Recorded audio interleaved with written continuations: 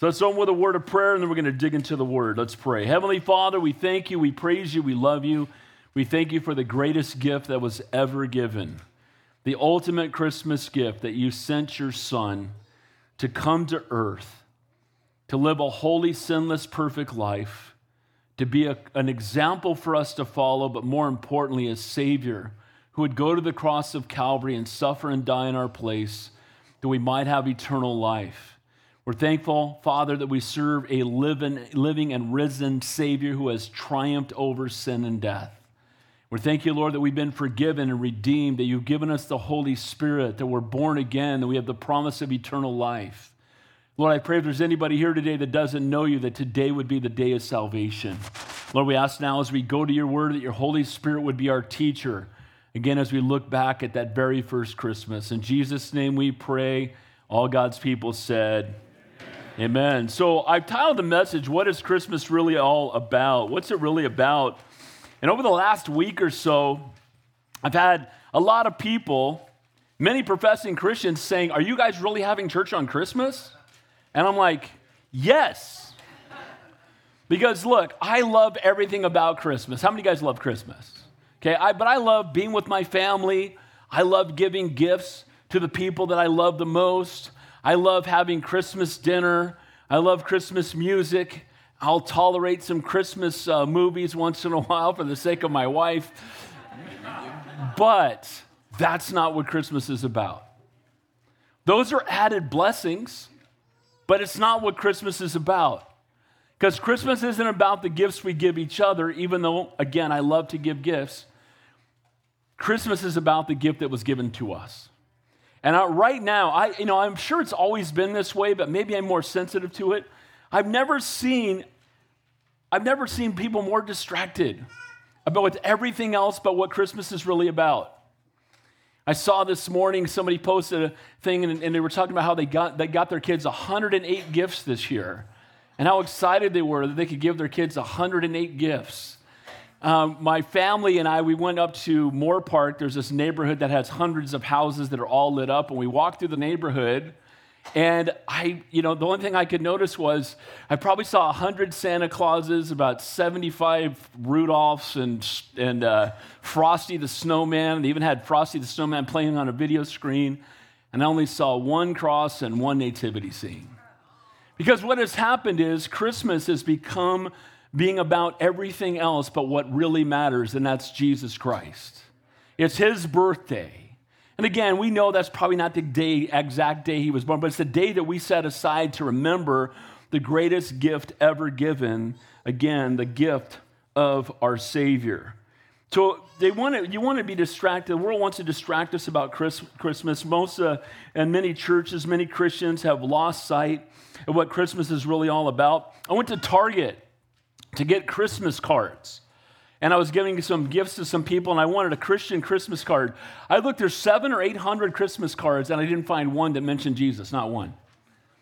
So Jesus is not being mentioned. Jesus isn't being talked about. But here's the reality. We shouldn't be surprised when people who don't know God act like they don't know God. But we should be surprised when the born-again believers stop talking about Jesus and our focus is more on presence than his presence. Can I get an amen to that?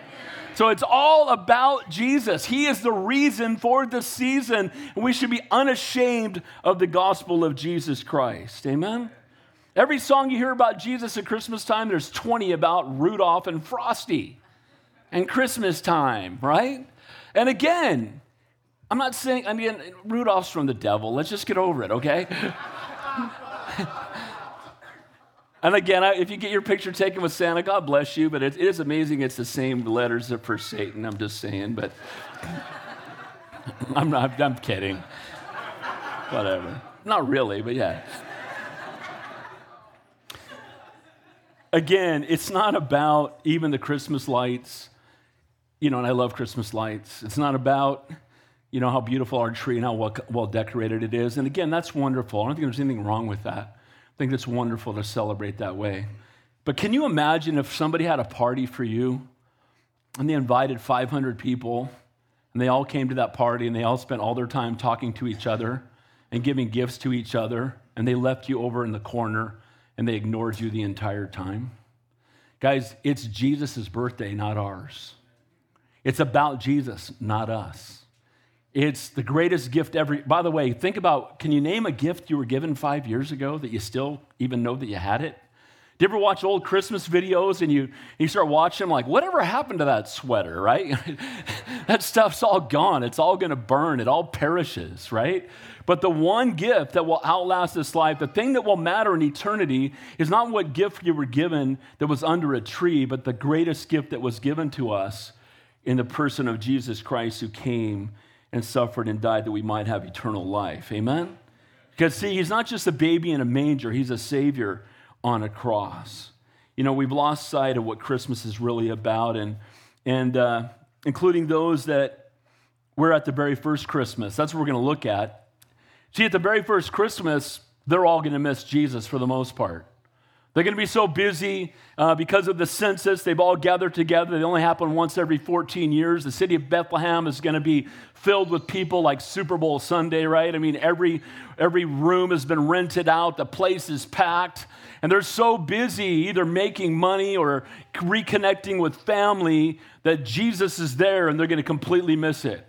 And the same thing that happened in the first Christmas happens at Christmases today, that we get so caught up in loving on each other. Nothing wrong with that. But what really matters is, what have you done with God's Son? Because when we stand before the Lord on Judgment Day, it won't matter what we got for Christmas this year. It won't matter what gift we gave or what songs we sang. What will matter is, what have we done with God's Son? Amen?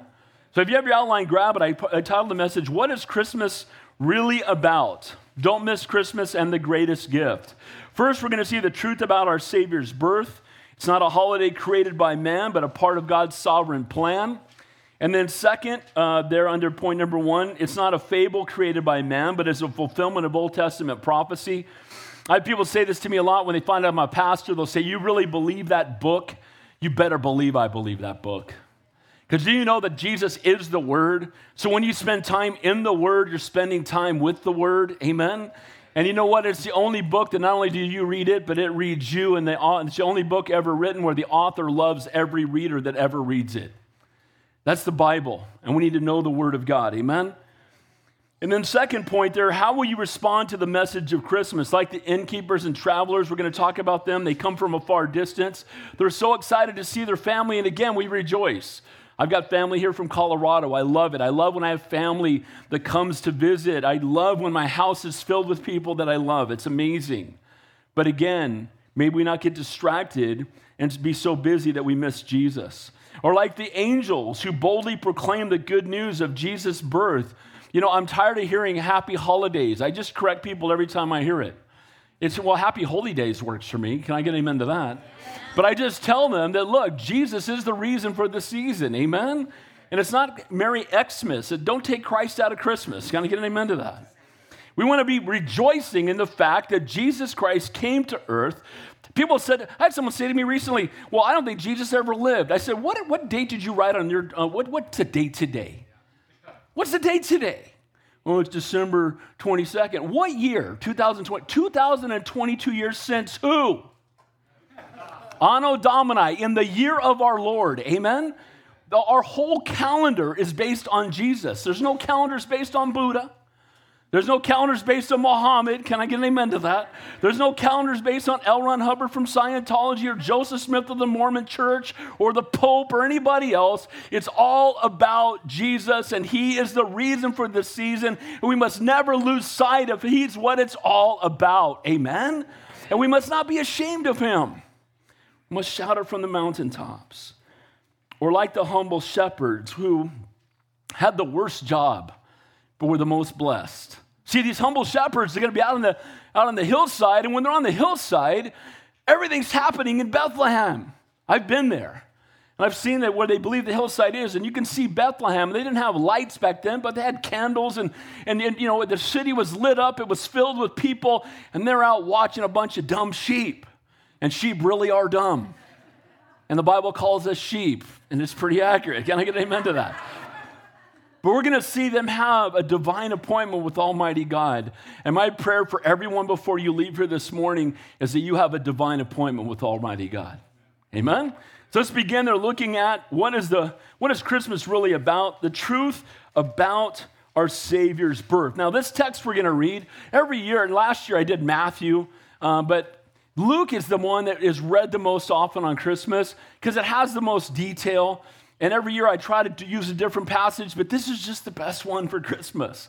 So we tend to look at this virtually every year. And what I want you to know, this is not an Aesop's fable. This is not a claymation, thing of Snow White or Rudolph or one of those things that we see on Christmas, right? This is history. This is exactly what happened, again, some 2,000 years ago. And you know what? I want you to know this about our Savior. He's not just a baby in a manger, but he's our Lord, our Savior, our God, and our King. He's the one we've denied, and the world has denied and chosen to reject. See, either you're born again and you're a new creation in Christ, or you're lost and you're dead in your trespasses and sins. I just came here for Christmas before brunch. I didn't know I was going to get beat up. Here's the reality. Either you know the Lord or you don't. Either you're a saint or an ain't. Either born again or you're spiritually dead. Amen? And so we have to choose today where we are with Jesus. What have you done with God's Son? The events that we're about to see are fulfillment of over 200 Old Testament prophecies, all fulfilled by Jesus Christ. I'm going to mention 6 of them this morning. And you know what? To fulfill just 6 of them is 1 in 72 million. And to fulfill them all, there's no number that can equate to it. And Jesus fulfills them all. See, guys, as Christians, we don't check our brains at the door and believe in spite of the evidence. That would be superstition. The Word of God is true. And there's nothing more provable that's ever existed on this planet than the fact that Jesus Christ is God. Amen? And so let's begin there looking at our Savior's birth, both in its historical context, but also in its spiritual application for every single person that is in this room this morning. This may have happened 2,000 years ago, but applies to our lives today. Let's begin there in verse 1 of Luke chapter 2. And it says there, in verse 1, "And it came to pass in those days that a decree went out from Caesar Augustus that all the world should be registered." Now, Caesar Augustus was the grandnephew and adopted son of Julius Caesar. We've all heard of him, an historical figure. He was the Roman government was constantly torn by power struggles, and this man had ascended into power at around 31 BC by defeating his greatest rival, and he gave himself the title of Augustus, which means exalted one. Little full of yourself. Can I get an amen to that? I am Caesar the exalted one. So he exalts himself. What's amazing is God's going to use a man who exalts himself to bring about his perfect will. Here's the good news for us. No matter who's in the White House, God's still in control.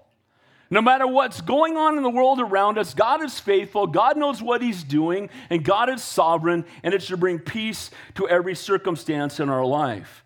Now, that all the world should be registered, here's what's happening. About once every 14 years, you would have to go back to the place of your family's origin, and there you would be counted and taxed. So this was like their census.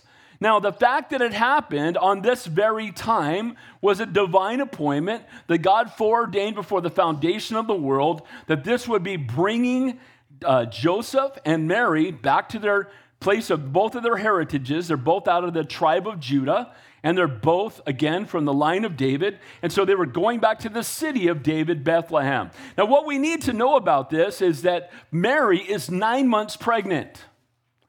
And I have, 4 children, and I remember all 4 of the pregnancies, and we got some pregnant ladies here, and I know you try not to. I'm thinking a 5-hour car ride is tough. How would you like to have about a 70-mile trek on the back of a donkey when you're 9 months pregnant? And that's exactly what happened with Mary.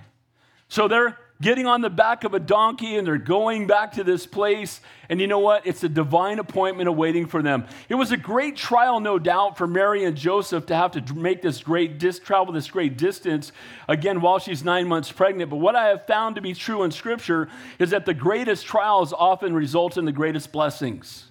Amen? Because this is going to be an incredible trial, but it's also going to be an incredible blessing. It was all part of God's sovereign plan.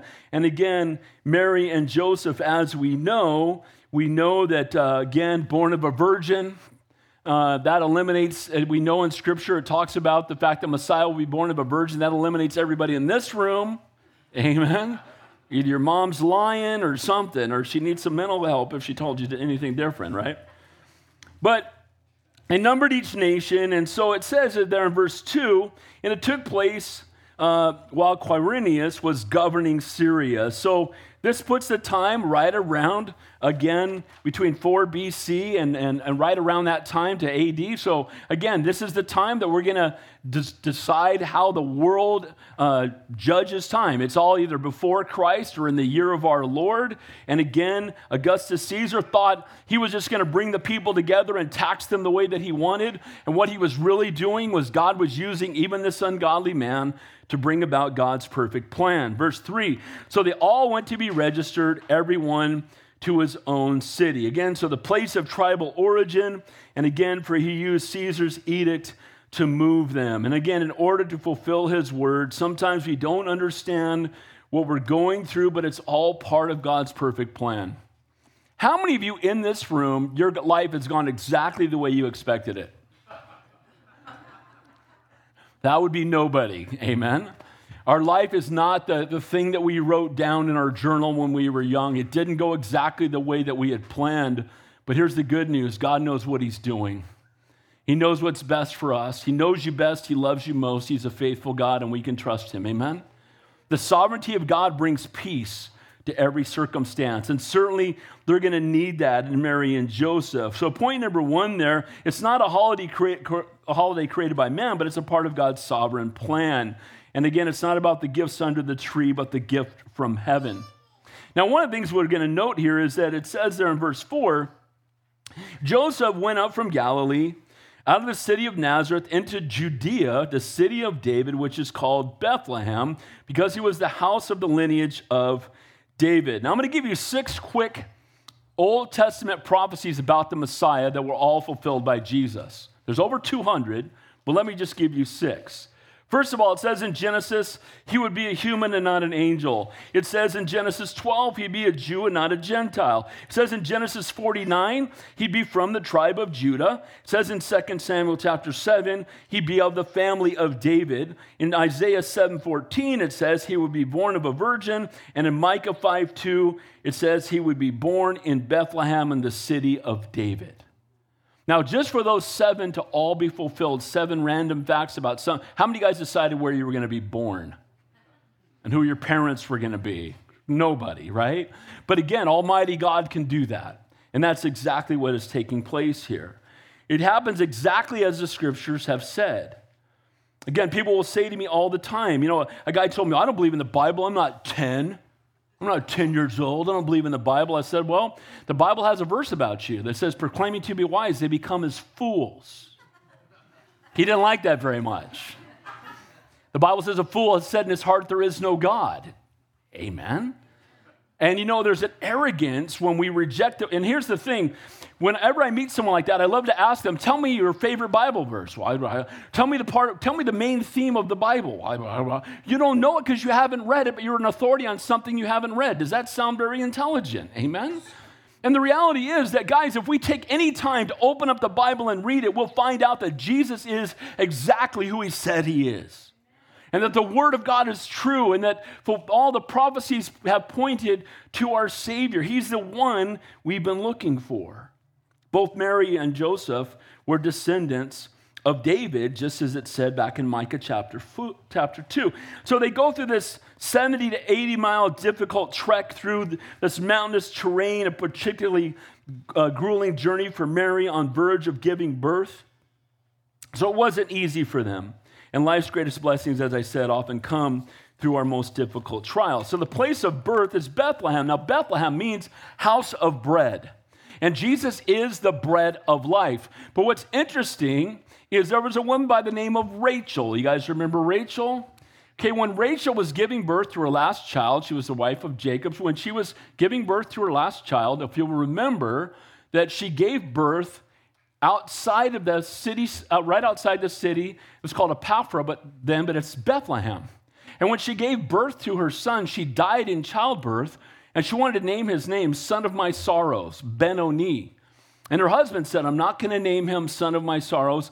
I'm going to name him Benjamin, Ben-Hameen. Benjamin means Son of My Right Hand.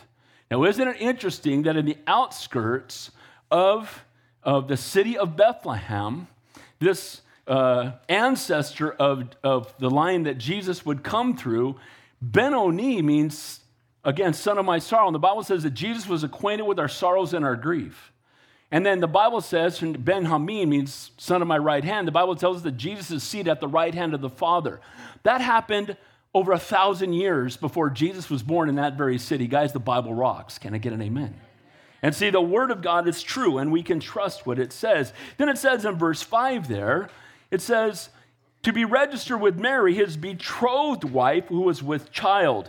Now, we don't have time to go into as much detail as I would like, but betrothal, back in those days, they were betrothed, and when they were betrothed, they would spend a year together getting to know each other. There was no physical contact, and they were never really alone. So there was always a chaperone, and they were not to be physically intimate until their wedding. So they were betrothed, but even in the betrothal, they could not just remove that relationship without a divorce. So they're betrothed, and she turns up pregnant. Now, in those days, if that happened, then the penalty for her being pregnant during betrothal period is death. She could have been stoned to death. Now, we talk a lot about Mary, but think about Joseph. You're engaged to Mary. She's this godly virgin woman that your parents have arranged this marriage, and you're so excited about spending the rest of your life with her, and then she shows up and tells you that she's pregnant, but an angel told her that it was God's child. Now, if you're Joseph, how's that sounding so far? Okay, babe, I hear what you're saying, but kind of having a problem with that. Now, the good news is God sent an angel to Joseph. And Joseph could have put her out. Joseph could have had her stoned to death. So we praise God for it. Now, look, Mary was blessed among women, and praise God for Mary. Can I say amen to that? But we don't worship Mary. And Mary was a sinner in need of a Savior just like the rest of us. And, the Catholic Church will teach that, and some Catholic churches will teach that she's co-redeemer with Christ. No, she's not. Amen? We also know from Scripture that she had other children.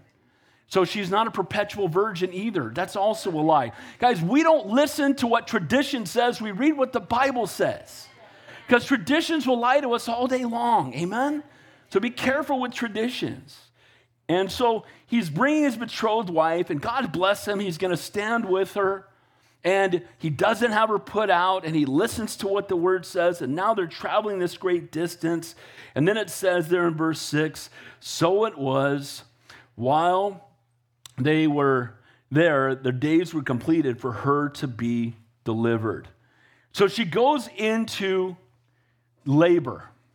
And we know from the rest of Scripture that they are coming at a time when the city's population may be 10 or 12 times what it is normally. And in those days, they didn't have what we would consider, they didn't have Motel 6, okay? But what would happen is there were people that maybe had a restaurant or place, and they would rent out rooms. And so an inn would be somebody that had a couple rooms in their house. And so as they're coming, imagine you're about to deliver a baby, and the last thing you want to do is deliver it on the back of a donkey out on a road somewhere. And so as they come into Bethlehem, they're going door to door, trying to find some place where they will be welcomed, and nobody has room for Mary, Joseph, and the Savior of the world. Now, they couldn't have known that he was the Savior of the world, but here's the sad part. There are people today that claim that he is the Savior of the world, and they still have no room for Jesus. See, the innkeepers were all about making as much money as possible. This was a boondoggle for them. This was the time when, it's like Christmas at the mall. There's shops in the mall that make more money in 2 weeks before Christmas than they do the rest of the year combined. And so this was that time for them. And so the innkeepers were so caught up in making as much money as possible that they missed the Savior. And we can get so caught up in chasing after the things of this world that we miss the Savior. We get so caught up in chasing other things about Christmas. Again, Giving gifts, wonderful. Celebrating as a family, fantastic. But my prayer would be we'd be more focused on giving the perfect gift to the person we love. We'd be more focused on the gift that's been given to us, Jesus Christ. Amen? So, it's not a fable created by men, but it's the fulfillment of Old Testament prophecy as we have seen. And now it's time for her to give birth. Then it says in verse 7, and she brought forth her firstborn son. Notice it says firstborn son. You don't have to say that if you only have one son. Amen? That means there's more kids coming. More proof that Mary was not a perpetual virgin. And she wrapped him in swaddling clothes and laid him in a manger because there was no room for him in the inn. Now, one of the things I do love is swaddling clothes. It's interesting. That's come back, right? When my kids start having kids, swaddles became the thing again. So when you put the baby in, like when I would hold my daughter would give me my grandson, and she'd wrap them up, and they're in their little swaddle, and they love it for whatever reason. They love it. It's like they're just being hugged perpetually, right? And so they get swaddled up, and they wrap them tight. And they lay them in bed, and they just feel like they're maybe back in their mother's womb or something. They're just being swaddled. And so they take this cloth, and they wrap Jesus tightly, right? And they lay him in a manger. Now, I don't mean to blow your gig here and your vision of what the manger looked like, but more than likely, this was not a wooden manger. More than likely, it was a stone manger. And more than likely, it was because where they would feed most of the animals were not in wooden mangers typically. A lot of times, it was in caves. And so they would have a stone manger inside of a cave. So more than likely, that's exactly where Jesus was born. But that makes perfect sense in Scripture, because when you think about Jesus being wrapped in cloth and laid into a stone cave, what does that make you think about? The tomb. See, Jesus came to earth to die. And from the moment he was born, it was a picture of where his life would end up, and the fact that he would triumph over sin and death and the grave. Amen? So he's laid in a manger. It's a feeding trough for animals. And again, ancient tradition again holds that he was born again, probably not in a shelter for animals, but in a cave. And again, it points to why he came. From the moment of his birth, he was headed to the cross. Jesus left, and again, he is a baby in a manger, but ultimately, he's a Savior on the cross. And that was always the plan before the foundation of the world. The Bible tells us he was the lamb that was slain before the foundation of the world. God created everything knowing that we would fall. And yet, he created it anyway. And he knew that he would have to send his son, and his son would have to suffer and die that we can be restored to holy God. But it was always God's plan. There was no room for him in the inn. What a tragic statement. Again, Bethlehem was so packed that they missed out on the ultimate. How tragic would it be to be standing before God on Judgment Day and realize that you pushed out the Savior because you had no room for him? How tragic would that be? You know what's just as tragic? If you're here today and you don't know Jesus Christ and you're pushing him away today. Amen? Do you have room for Jesus in your life? Jesus should rule and reign. We all have a God-shaped vacuum that only he can fill. Money won't do it. Fame won't do it. Power won't do it. Followers on TikTok won't do it. Amen? There's nothing that will satisfy the flesh. The only thing that will satisfy is being filled with the Spirit of the living God, because that's what he created you for, to be a temple of the Holy Spirit. Amen? Again, I wonder if those who turn him away have passed into eternity, wish they could do it over again. How about you and me? Are we busy pursuing worldly riches, pleasures, and comforts that we've missed the Son of God as he knocks on the doors of our hearts? Have you answered the door to God's calling on your life? Have you invited him in to rule and reign? When the time has come and passed, only what you've done for Christ will last. And while the busy and prosperous innkeepers and weary travelers miss the Messiah, we will see a completely different reaction from the hosts of heaven and the humble shepherd. See, Jesus comes and not everybody misses him, but some people do. And I want you to notice, beginning up there, verse 7, how do they respond? So like the innkeepers and the travelers, have you missed Jesus by pursuing money and comfort and pleasure and, celebrating the holiday? Again, it's Jesus' birthday. That's what it's really all about. He's the King of Kings, the Lord of Lords, and it's his birthday that we remember. But notice, watch the difference how the angels respond. Now, what's amazing is the angels have a different perspective on this, don't they? Because they knew Jesus in heaven. He created them. They had been around the throne worshiping the Father. They knew the Son. They knew the Holy Spirit. They were no doubt in awe when Jesus left heaven and took on humanity and was born. And they were all there when they saw that he came to earth, and they knew why he came, and they were blown away by his love for us. And they're going to have a totally different response to Jesus' birth. Look what it says in verse 8. It says, now there were in this, verse 8, it says there, now there were in the city, in the county, shepherds living out in the fields, keeping watch over the flock by night.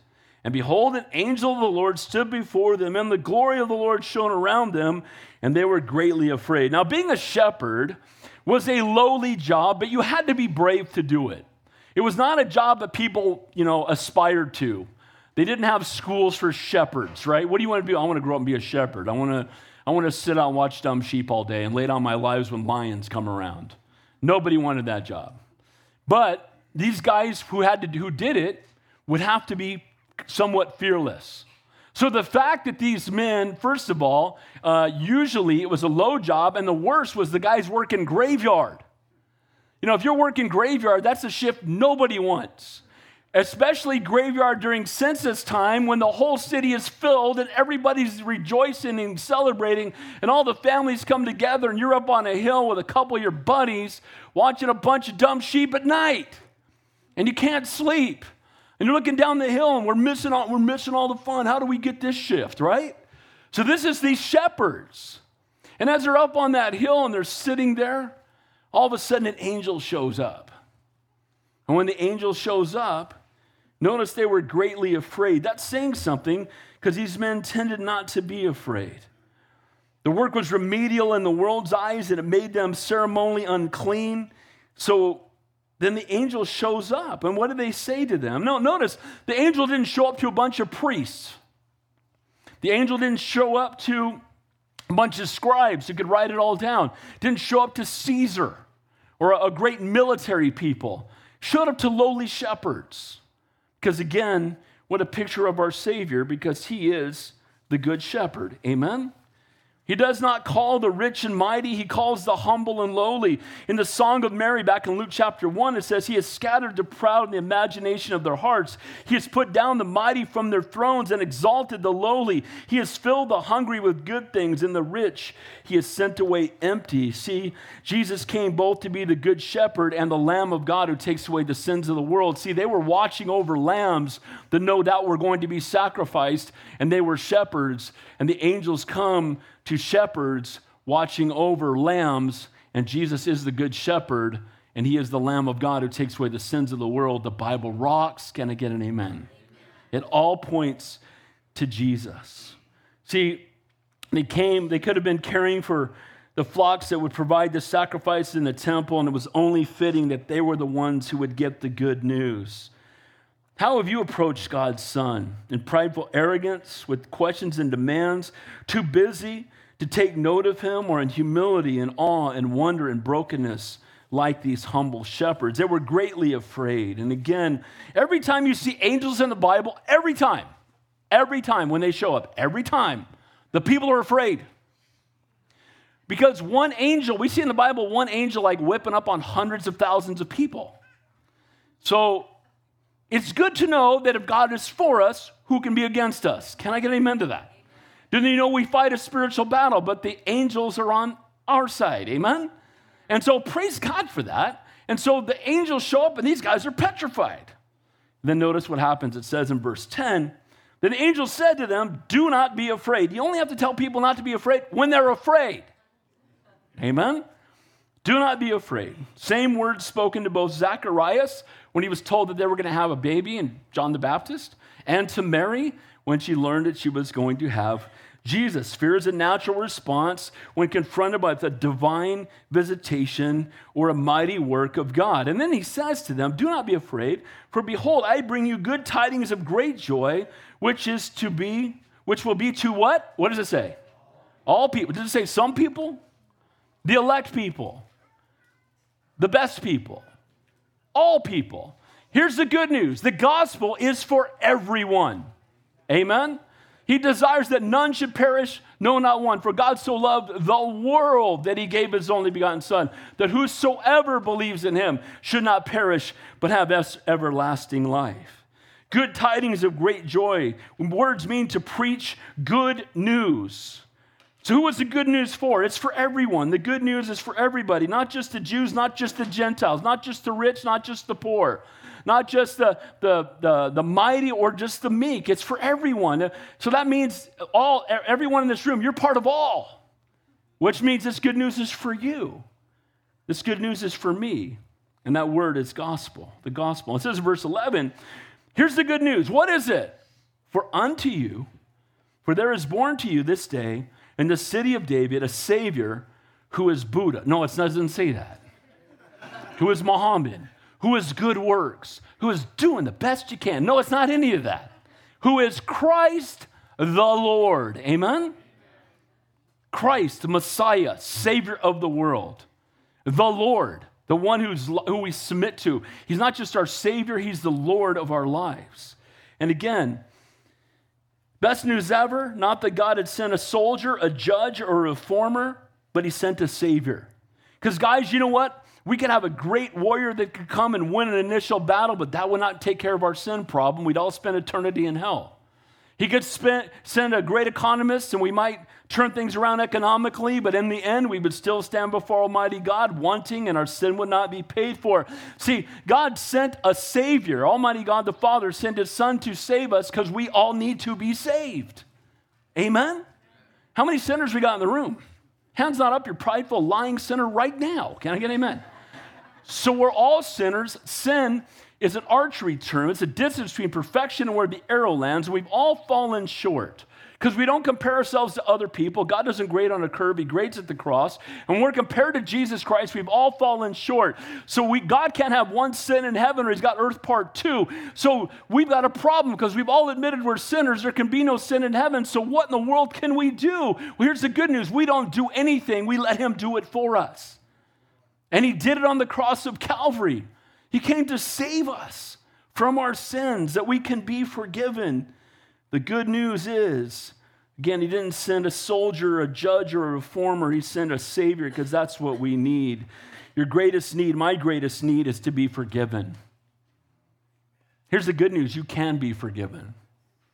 Where sin abounds, grace abounds much more. There's no amount of sin that keeps you beyond his forgiveness. See, it was a message of peace. Peace is not the absence of war, but the right standing before Almighty God. See, Jesus is more than a baby in a manger, but he's the Savior of the world. See, a Christian can have more peace in the midst of a battlefield than an unbeliever can laying around in a palace. So how can you know this peace? So it says there, through Christ the Lord. The word Christ there in Greek is anointed one. He's the Messiah. He's the only way. People say Christianity's narrow. Yes, it is, and I am so glad. How about you? Amen? I'm so glad there aren't 550 potential paths and 30 of them are good. Jesus said, I am the way, the truth, and the life, and no man comes to the Father but by me. He's the only truth, the only way, the only answer, the only path to heaven. Amen? And so guess what? The good news is the gospel is simple. I'm a sinner. You're a sinner. We are separated from God. While we were yet sinners, Christ died for us. If we will believe in our heart and confess with our mouth that Jesus Christ is Lord, if we will turn from our sin and surrender our lives to him, we will be saved. We'll be born again. We'll be adopted into his family. Our name's written in the Lamb's Book of Life. He'll never leave us nor forsake us. We have the promise of heaven. When we close our eyes on earth, we're going to open them up in glory. And guys, guess what? Heaven is better. Amen?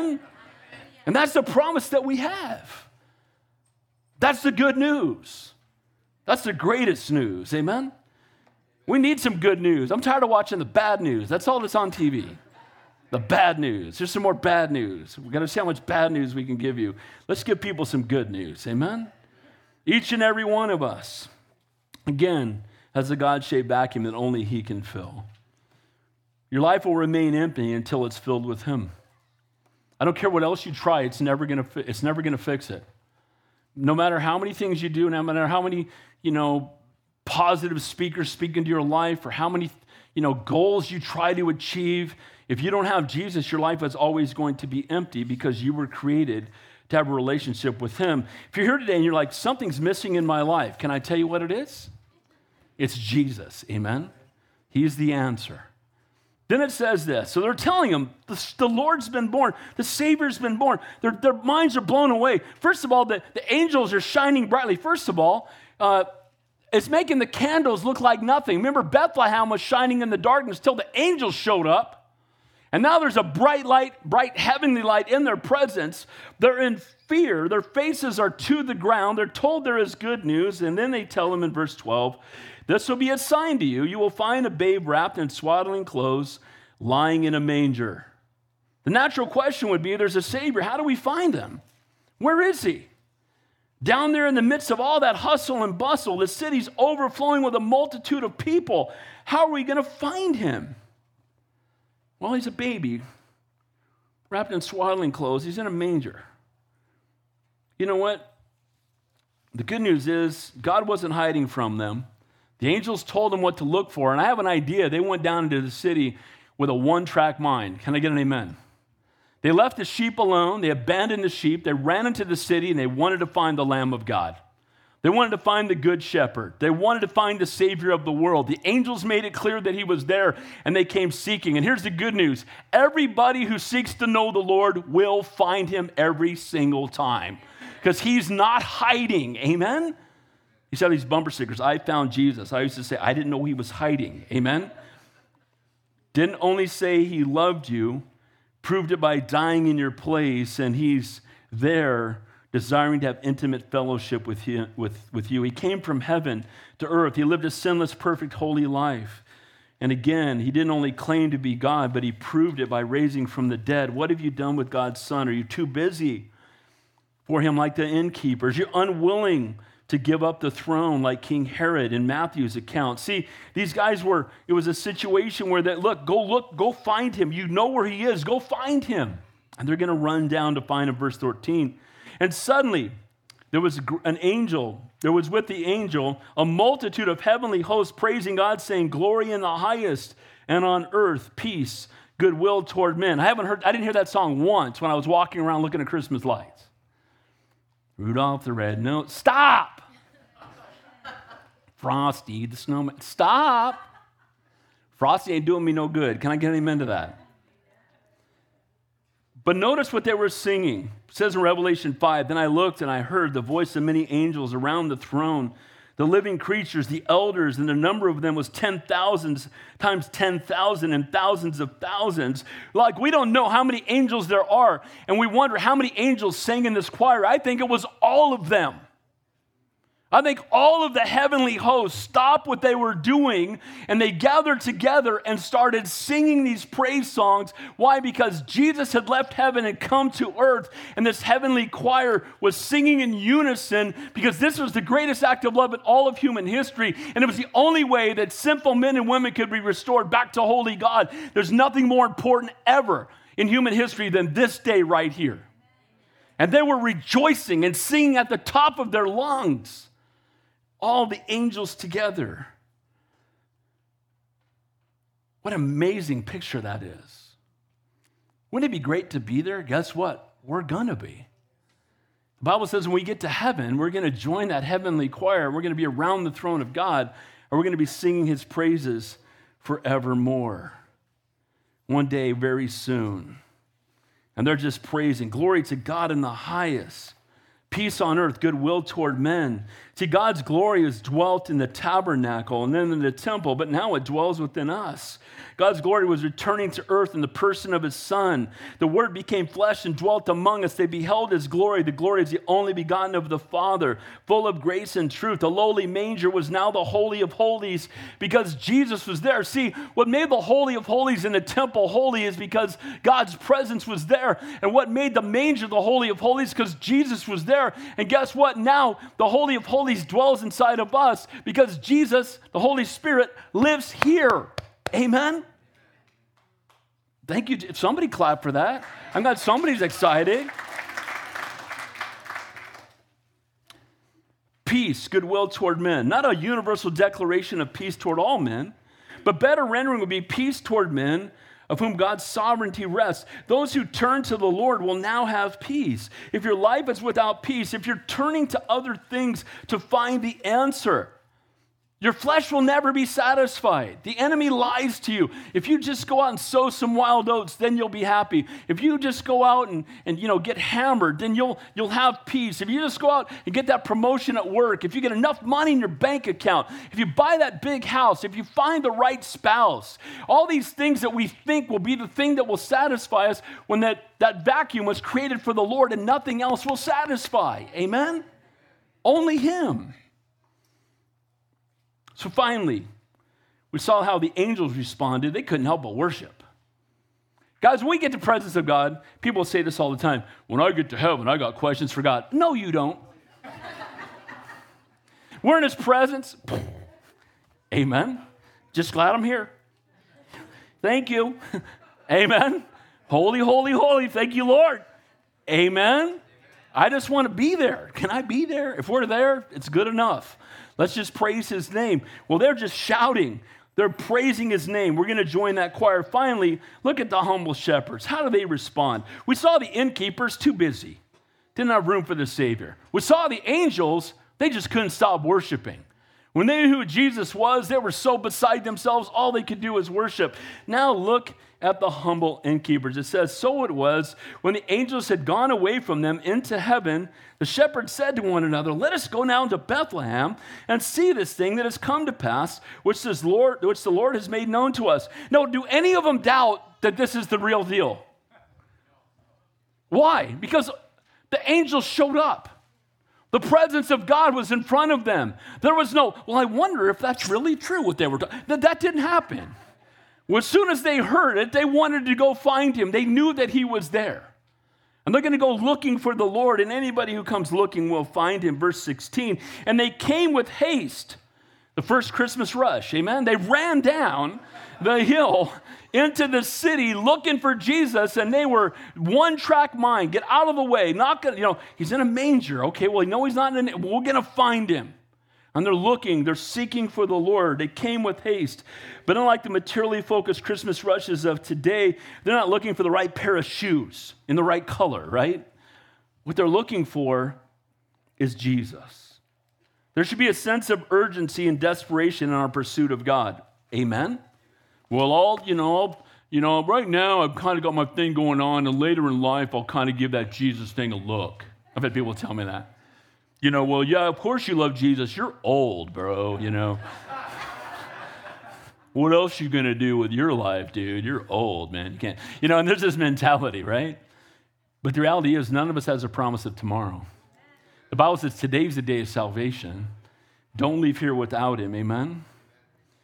So notice what it says here. They went looking, they came with haste, and they found Mary and Joseph and the babe lying in a manger.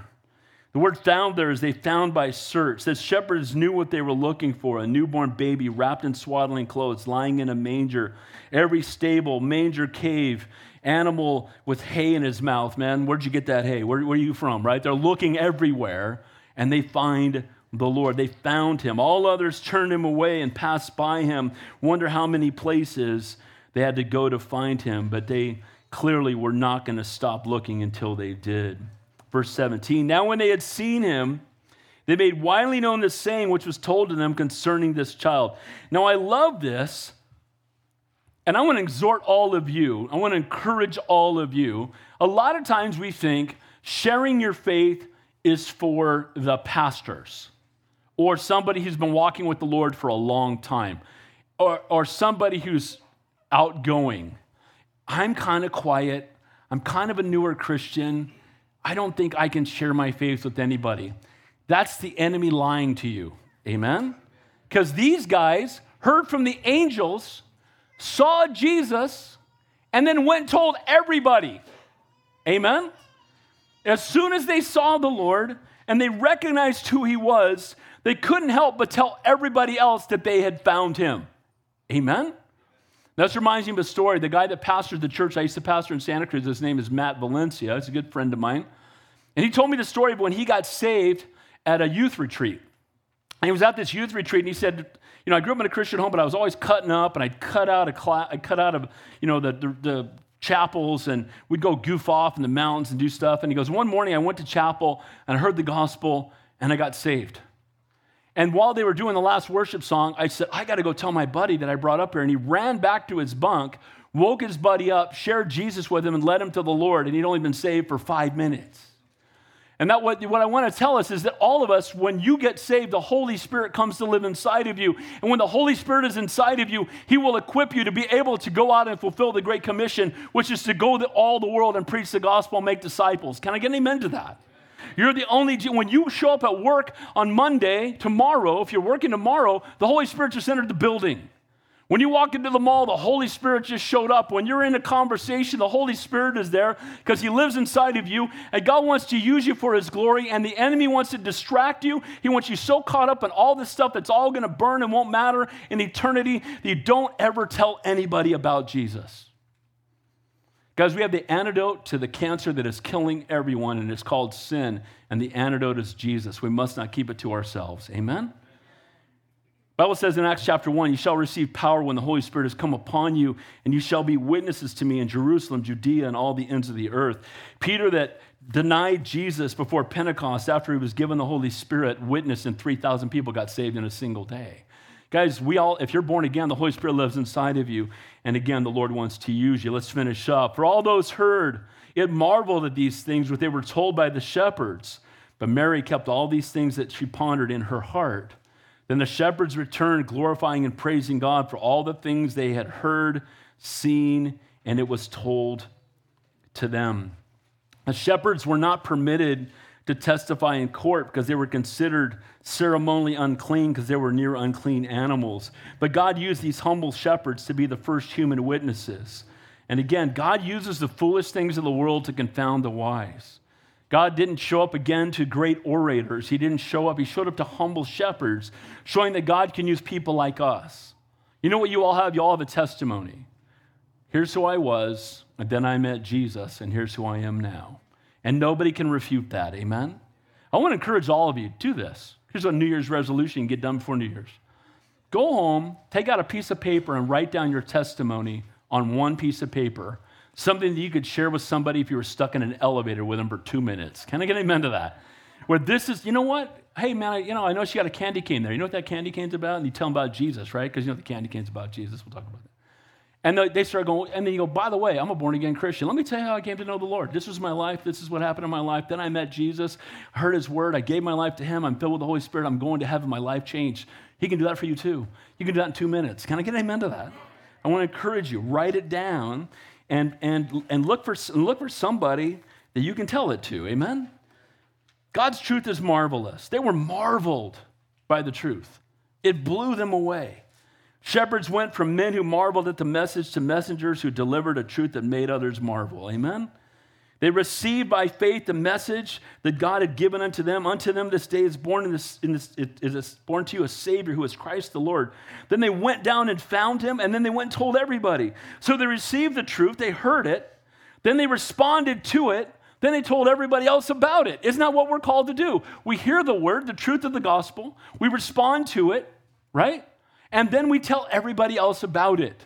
And my prayer for you this morning, if you've never responded to it, that today would be the day of salvation. You know, God can open up the heavens and just tell everybody about himself, but he chooses to use us. My prayer is as we go into a new year here, that we recognize that we have a vapor of time to be about it for the kingdom of God. We're another year closer to heaven. Amen? We're another year closer to seeing our Savior face to face. And when this time has come and passed, only what we've done for Christ will last. So in closing, what is Christmas really about? Don't miss Christmas in the greatest gift. Again, the truth about our Savior's birth, it's not a holiday created by man, but it's a part of God's sovereign plan. It's not about gifts under a tree, but the gift who came to hang on a tree that we might have eternal life. It's not a fable created by man, but it's a fulfillment of Old Testament prophecy. It all proves that Jesus is who he said he is. So how are you going to respond to the Lord, to the birth of our Lord and Savior? Like the innkeepers, are you so busy with life that you don't take time for the Lord? He's not the priority. When I have time, I'll fit him in. By the way, welcome all you CEO Christians. We're glad you're here. A CEO Christian is Christmas and Easter only. Amen? But we're glad you're here. Can I get amen to that? And amen? And if that's the only time you come, I'm glad you're here. And we'll see you at Easter. Amen? But we would let you know we're here every Sunday. Can I get amen to that? By the way, if every other church in the world shuts down, we'll be having church. I don't care what happens. Amen? I don't care. We're having church.